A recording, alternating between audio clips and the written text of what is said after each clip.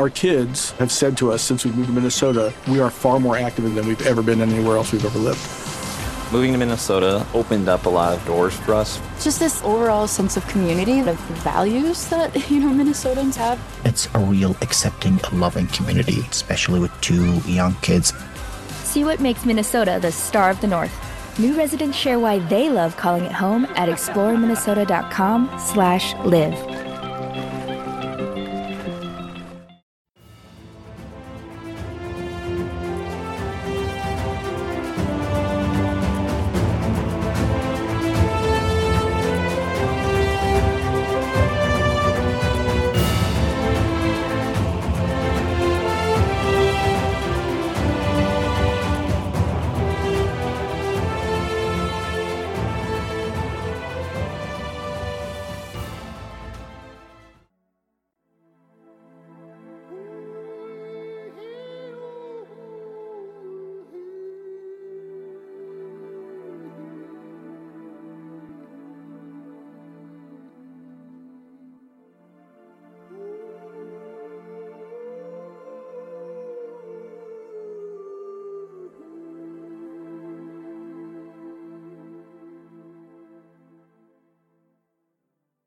Welcome to 1001 Heroes, Legends, Histories, and Mysteries. This is the final episode of our series on Chief Joseph and the Nez Perce, titled, I Will Fight No More Forever, Bitter Surrender. For months following the theft of his homeland by the U.S. government, Chief Joseph has led his tribe of 900 Nez Perce on a nearly impossible exodus across some of the most difficult terrain imaginable in an effort to escape pursuing U.S. Army troops, while fighting a brilliant rearguard action with the diminishing number of warriors he had remaining. After passing through and creating mayhem with all the tourists in Yellowstone Park, Chief Joseph and Chief Lookingglass turned to their last chance for survival, the Crow tribe, who would not only snub their offer, but join the army in an effort to capture the Nez Perce herd of horses, mostly Appaloosas, which the Crow much admired and valued. So much for brotherhood among Indians. This is your host and storyteller, John Hagedorn, and this is our story. After passing through Yellowstone National Park, the Nez Perce eluded the forces of Colonel Samuel D. Sturgis and followed the Clark's Fork of the Yellowstone River north out of Wyoming into Montana. General Howard, who had chased the Nez Perce unsuccessfully for 3 months, ordered Sturgis to continue the pursuit. Sturgis had 360 men in 6 cavalry companies, divided into 2 battalions, one commanded by Major Lewis Merrill and the second by Captain Frederick Benteen.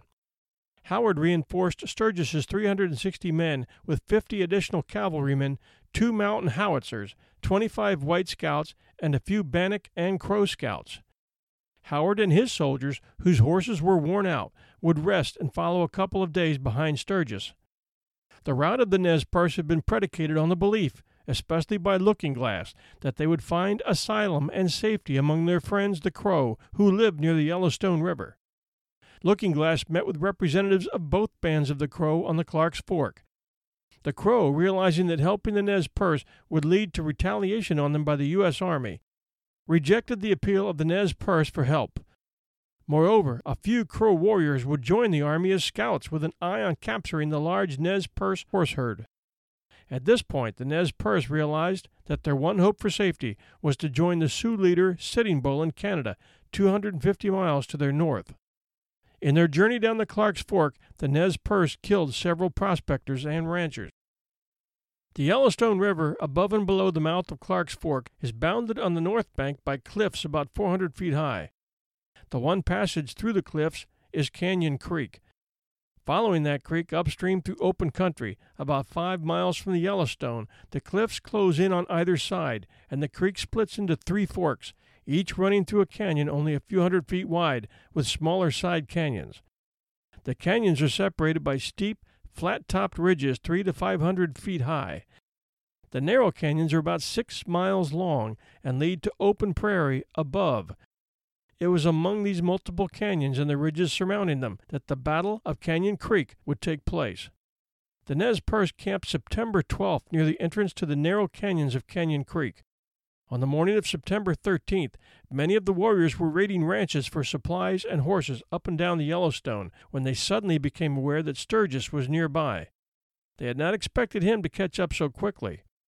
Sturgis's men were exhausted and anticipated a rest after they crossed the Yellowstone on the morning of the 13th, but Crow scouts reported that the Nez Perce were moving up Canyon Creek 6 miles away, and seeing an opportunity, Sturgis sent Major Lewis Merrill and his battalion ahead, atop a long ridge, to head off the Nez Perce, traversing the shallow canyon below. Benteen's battalion followed, while Sturgis stationed himself with the rear guard. Merrill was halted on the ridge by a scattering of rifle shots from Nez Perce warriors. In the words of his civilian scout, Stanton G. Fisher, Merrill's battalion dismounted and deployed instead of charging, which they should have done. According to Yellow Wolf, a single Nez Perce, Tito Honod, held up the advance for a crucial 10 minutes, firing 40 well-aimed shots at the cavalry from behind a rock. The caution of the soldiers was perhaps due to the formidable reputation of the Nez Perce for military prowess and marksmanship. Gale force winds impacted marksmanship, a factor explaining low casualties on both sides. When Sturgis arrived at the battleground, he perceived that his troops still had the possibility of capturing the Nez Perce horse herd. He sent Captain Benteen and his men on a swing to the left to plug the exits from the canyon and trap the women, children, and horses. Merrill was told to advance into the canyon to threaten the rear of the Nez Perce column, but he was held up by an increasing number of Nez Perce warriors firing at long distance at his soldiers. He succeeded only in capturing a few horses. Benteen also ran into opposition and was unable to head off the horse herd, the Nez Perce occupying high ground and firing at the soldiers. A rear guard of the Nez Perce held off the soldiers until nightfall. Most of their horse herd and their women and children reached the plains and continued north. The scout Fisher, among others, was disgusted with Sturgis's cautious management of the fight. Fisher was further disgusted when he returned to camp and found that the Crow scouts had stolen his pack animals, clothing, and bedding. The next day, Sturgis's men were joined by an additional large number of Crow, variously estimated at between 50 and 200, riding fresh horses. They were sent ahead with Bannock scouts and, in a skirmish, succeeded in stealing about 400 of the Nez Perce horses. Sturgis and the cavalry followed behind and journeyed 37 miles that day, but at the cost of wearing their horses down and putting themselves on foot, the Crow and Bannock declining to share their captured horses with the soldiers. After another long day of travel, but unable to catch up with the Nez Perce, Sturgis was forced to halt on the banks of the Musselshell River to await supplies and General Howard and his men, who arrived 2 days later. Without much difficulty, the Nez Perce held off and escaped from a cavalry force outnumbering them at least 2 to 1. However, the loss of about 400 horses to the Crow scouts was a blow, as it placed an additional burden on their remaining and increasingly worn-out horses and slowed their flight toward Canada. They had also expended much of their scarce ammunition. The betrayal of them by the Crow was a psychological blow, and after 3 months of a fighting retreat, they were physically exhausted. Sturgis's casualties in the long-range battle were 3 killed and 11 wounded, one of them mortally. Martha Jane Canary, better known as Calamity Jane, accompanied the wounded by boat down the Yellowstone River as a nurse. Sturgis claimed to have killed 16 Nez Perce, but Yellow Wolf said that the Nez Perce had only 1 warrior and 2 old men killed, and those by the Crow. He said that 3 Nez Perce were wounded by the soldiers. After General Howard learned that the Nez Perce had escaped again, he was not merely angry, he was nearly desperate. His repeated failure to corner the fugitives had earned him censure from his superiors. Now he played what was virtually his last card. He wrote a message to Colonel Nelson A. Miles at Fort Keough on the Tongue River, advising him to move all his available troops into the Nez Perce line of march northward.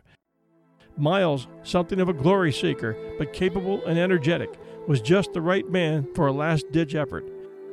On September 18th, the day after he received Howard's note, the colonel departed with 7 companies of infantry and a troop of cavalry. Meanwhile, the Nez Perce had broken out of the mountains and gorges onto rolling terrain that was easier to travel, but many of the people were wounded or sick, and they slowed the others. Because they were a burden, some of the old and the ailing began dropping out, wandering off to die alone. On September 17th, the bands forded the Musselshell River and pushed on north. They crossed the Missouri River 8 days later, pausing on Cow Island to fight for and seize some food from an army depot there. Then they plodded north again. Cold winds were blowing now, reminding them that autumn had come. At the end of September, the bands made camp on Snake Creek near the Bear Paw Mountains. They had now traveled more than 1,600 miles to within 40 miles of the Canadian border, but it seemed that they were too weary to travel farther. The Council of Chiefs decided to stay there long enough to kill some buffalo, providing nourishing food and warm roads for the coming winter. It appeared to be a sound decision, for General Howard was several days behind them. However, the chiefs did not know that Colonel Miles's troops were bearing down on them fast. At 6 a.m. on September 30th, Miles' Cheyenne scouts spotted the Bear Paw encampment, and his hard-riding command approached it concealed by a mountain spur. Joseph and his 12-year-old daughter Sarah were out across the creek, catching horses to use that day, when a cavalry unit swept around them to capture the herds. Joseph ran into the open, shouting to some nearby warriors, "Horses! Horses! Save the horses!" Several Nez Perce jumped on ponies and fled north toward the Canadian border. Joseph put his daughter on horseback and sent her galloping after them. Then he raced through a line of soldiers back to the camp to help direct the defense. His wife was waiting at their teepee door. She said, "Here's your gun. Fight." At 1 p.m., Miles ordered a second charge, and Joseph met it head-on. When an infantry unit reached the teepees, Joseph's warriors killed 3 soldiers quickly and fought the rest through draws and gullies until nightfall. But by the end of day, Joseph knew the worst about the Indians' casualties. Among their dead was Tuhuhuholse, the brave and cunning old chief. The crushing blow for Joseph was the loss of his beloved brother, Ollicut, the good-natured giant. On October 1st, a 2-day storm blew in, bringing cold rain, followed by swirling snow. An Indian woman later recalled, "Children cried with hunger and cold, old people suffering in silence, misery everywhere." Chief Joseph was tormented to see his people suffer so much, but he and Looking Glass had sent 6 of their trusted warriors to the Sioux in Canada, and Joseph still held out a hope that they would succeed in persuading Sitting Bull to come to their rescue. He did not know that all 6 Nez Perce had been killed by hostile Assiniboine Indians. 2 hours later, Miles closed in with nearly 600 men. A wintry chill had begun to set in. When Miles ordered his troops to charge, a cavalry captain said, "My God, have I got to go out and be killed in such cold weather?" It proved to be a prophetic remark. The warriors, whom Miles soon would call the best marksmen of any Indians I've ever encountered, held their fire until the Bluecoats reached a range of 100 yards. Then they opened up. Many a cavalryman was knocked from his saddle.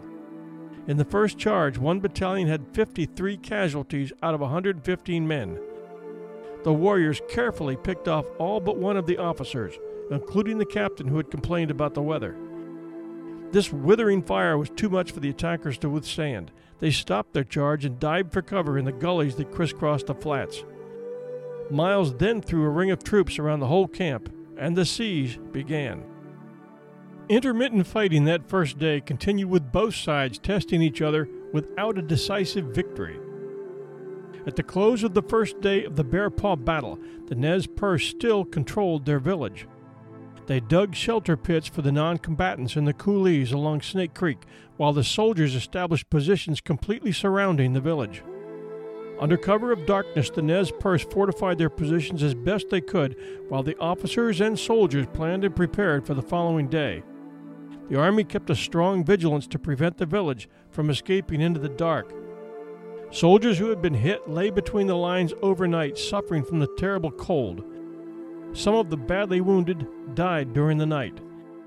Those still alive heard quiet but resolute footsteps approaching, followed by looming shadows of warriors bending over them.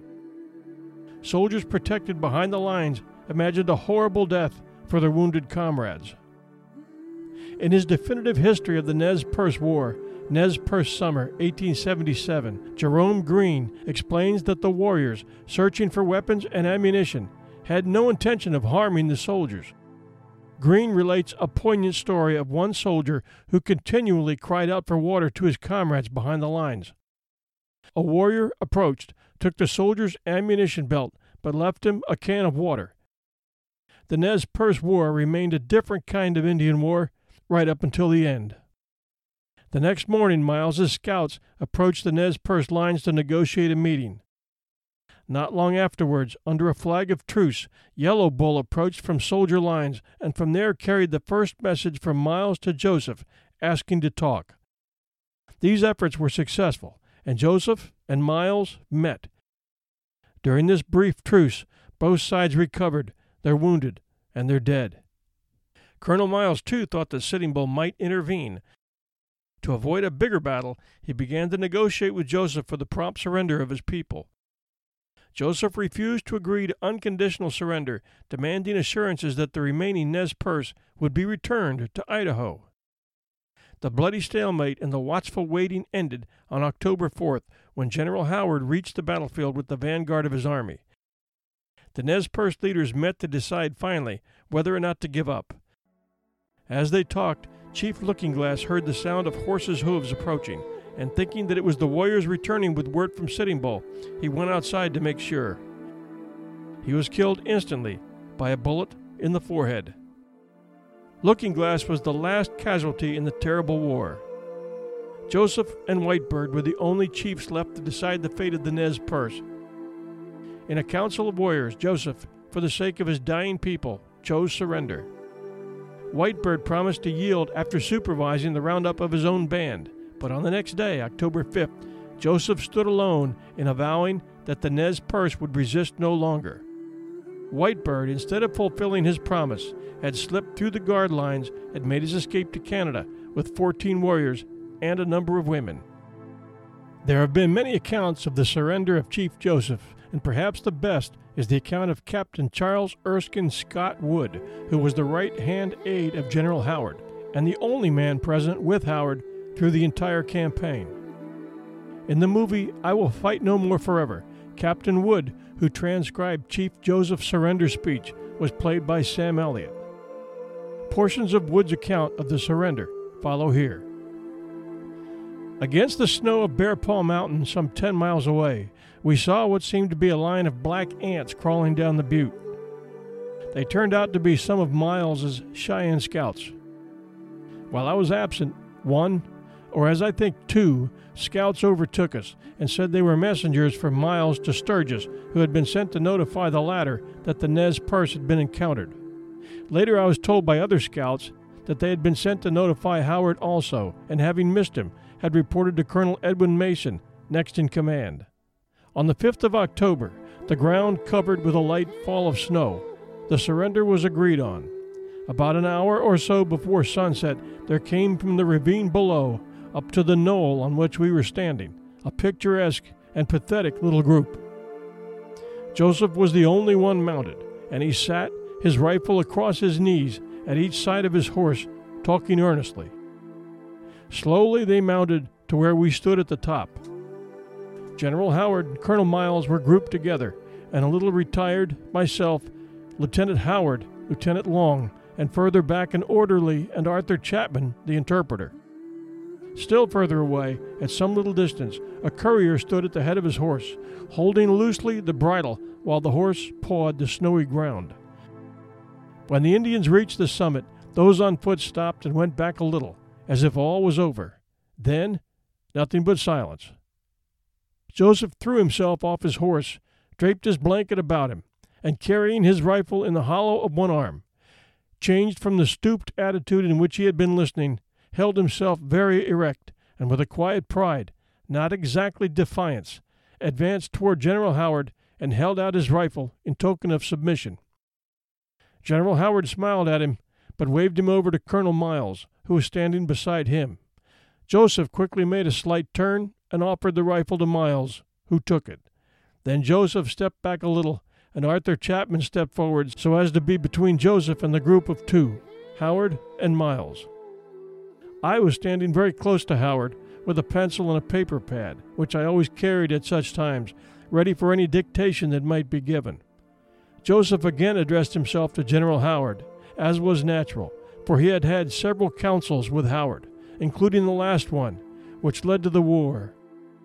He said, "Tell General Howard I know his heart. What he told me before, I have it in my heart. I am tired of fighting. Two who hold says dead. Looking Glass is dead. He who led the young men in battle is dead. The chiefs are all dead. It is the young men now who say yes or no. My little daughter has run away upon the prairie. I do not know where to find her. Perhaps I shall find her too among the dead. It is cold, and we have no fire, no blankets. Our little children are crying for food, but we have none to give. Hear me, my chiefs. From where the sun now stands, Joseph will fight no more forever." As Joseph finished, he drew his blanket over his head and turned to walk away to where his friends had remained standing, but I motioned to him to wait. Colonel Miles took a paper from Lieutenant Long and stepped aside with General Howard and showed it to him. General Howard read it attentively, then looked up and smiled and said, "That is all right, Miles." Colonel Miles then walked away with Lieutenant Long, and General Howard, now assuming command, said to me, "Mr. Wood, take Chief Joseph as prisoner of war into camp. See that he is well treated, not in any way annoyed, but carefully guarded against escape." I had Chapman translate this to Joseph, and I nodded pleasantly to the chief and tried to look, at least, as if it were all friendly. I beckoned him to come with me, and he promptly came forward, and we started to walk back. I noticed that Colonel Miles and Lieutenant Long, who had gone together to where the courier stood at the head of his horse, did not at once dispatch the message which had been shown to Howard, but that with the courier they were walking slowly back into camp. Presently I saw the courier galloping away. Colonel Miles returned and joined General Howard. They overtook me and Chief Joseph just as we reached the tent assigned to him. General Howard told Miles he had put me in charge of the prisoner, and he would be glad if Miles would issue orders to have him carefully guarded. When I had seen Joseph into his tent and had said to him through Chapman that we wished to make him very comfortable, and if there was anything he wanted, or anyone he wanted to see, or any messages he wanted to send, he was to communicate his wishes to Chapman. I told him I myself would see him again. For General Howard and all the soldiers, I wished him good luck and hoped his troubles were over, and then left him. It will be observed that, true to Indian custom, Joseph had not spoken for Whitebird. That night, this chief with his family and a few of his band escaped and finally joined Sitting Bull in Canada. General Howard maintained that in permitting this, Joseph had violated the terms of surrender, and so the government was not bound to return the Indians to the Department of the Columbia. The war was over, but not the sorrow and suffering of the Nez Perce survivors. Half starved, their clothes in tatters, they were taken first to Fort Lincoln, Dakota Territory.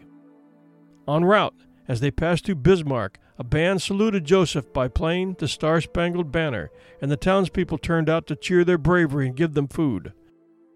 Colonel Miles had planned to return the captives to the Lapwai Reservation, but General Sherman, his superior, was insistent that they be treated with severity and must never be allowed to return to Oregon.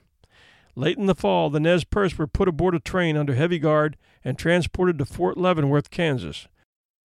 During the winter, as the government deliberated on what to do with them, more than 20 Nez Perce succumbed to malaria. Joseph later said, "We buried them in this strange land. The Great Spirit who rules above seemed to be looking some other way and did not see what was being done to my people." In May, the Nez Perce were moved to the Quapaw Tribes Reservation in Kansas. They stayed only a month before being relocated on another Kansas reservation, where 47 more Nez Perce died by October. In the hope of improving his people's lot, Joseph traveled to Washington, talked with lawmakers, and gave interviews to the press. He spoke without rancor, dwelling on the great principles that have always concerned moral men. We only ask an even chance to live as other men live.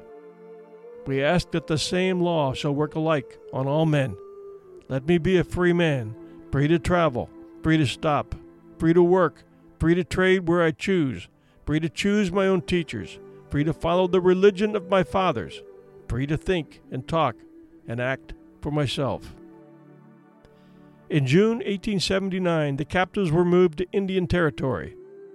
Among the Nez Perce who sickened and died, there was Joseph's little daughter, who had been born on the eve of their flight from Idaho. By 1883, the plight of the Nez Perce had become a national issue, and the next year Congress, bowing to the sympathetic public and press, authorized the Secretary of the Interior to dispose of Joseph's people as he saw fit. He saw fit to be lenient. On May 22, 1885, the surviving Nez Perce, 268 of the 700 who had fled, boarded a train for the Pacific Northwest. But even now, their woes were not over. Only 118 of them were permitted to rejoin their tribe on the Lapwai Reservation in Idaho. The other 150 were sent to the Colville Reservation in Washington Territory.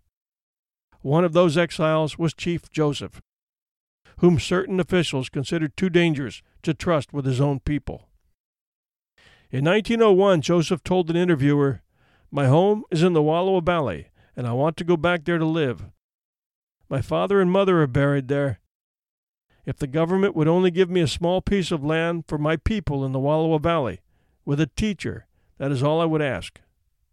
The United States government did not oblige him, although he made the trip to Washington to ask this favor of President Theodore Roosevelt. The end came soon afterward. On September 21, 1904, while he sat by a fire in his teepee, he suddenly pitched forward on his face. The reservation doctor commented, "Joseph died of a broken heart." We hope you enjoyed this episode of 1001 Heroes, Legends, Histories, and Mysteries. To catch all our episodes, go to 1001storiespodcast.com and join us at Facebook at facebook.com/1001 Heroes. This is your host and storyteller, John Hagedorn. Thanks for listening, and we'll be back real soon.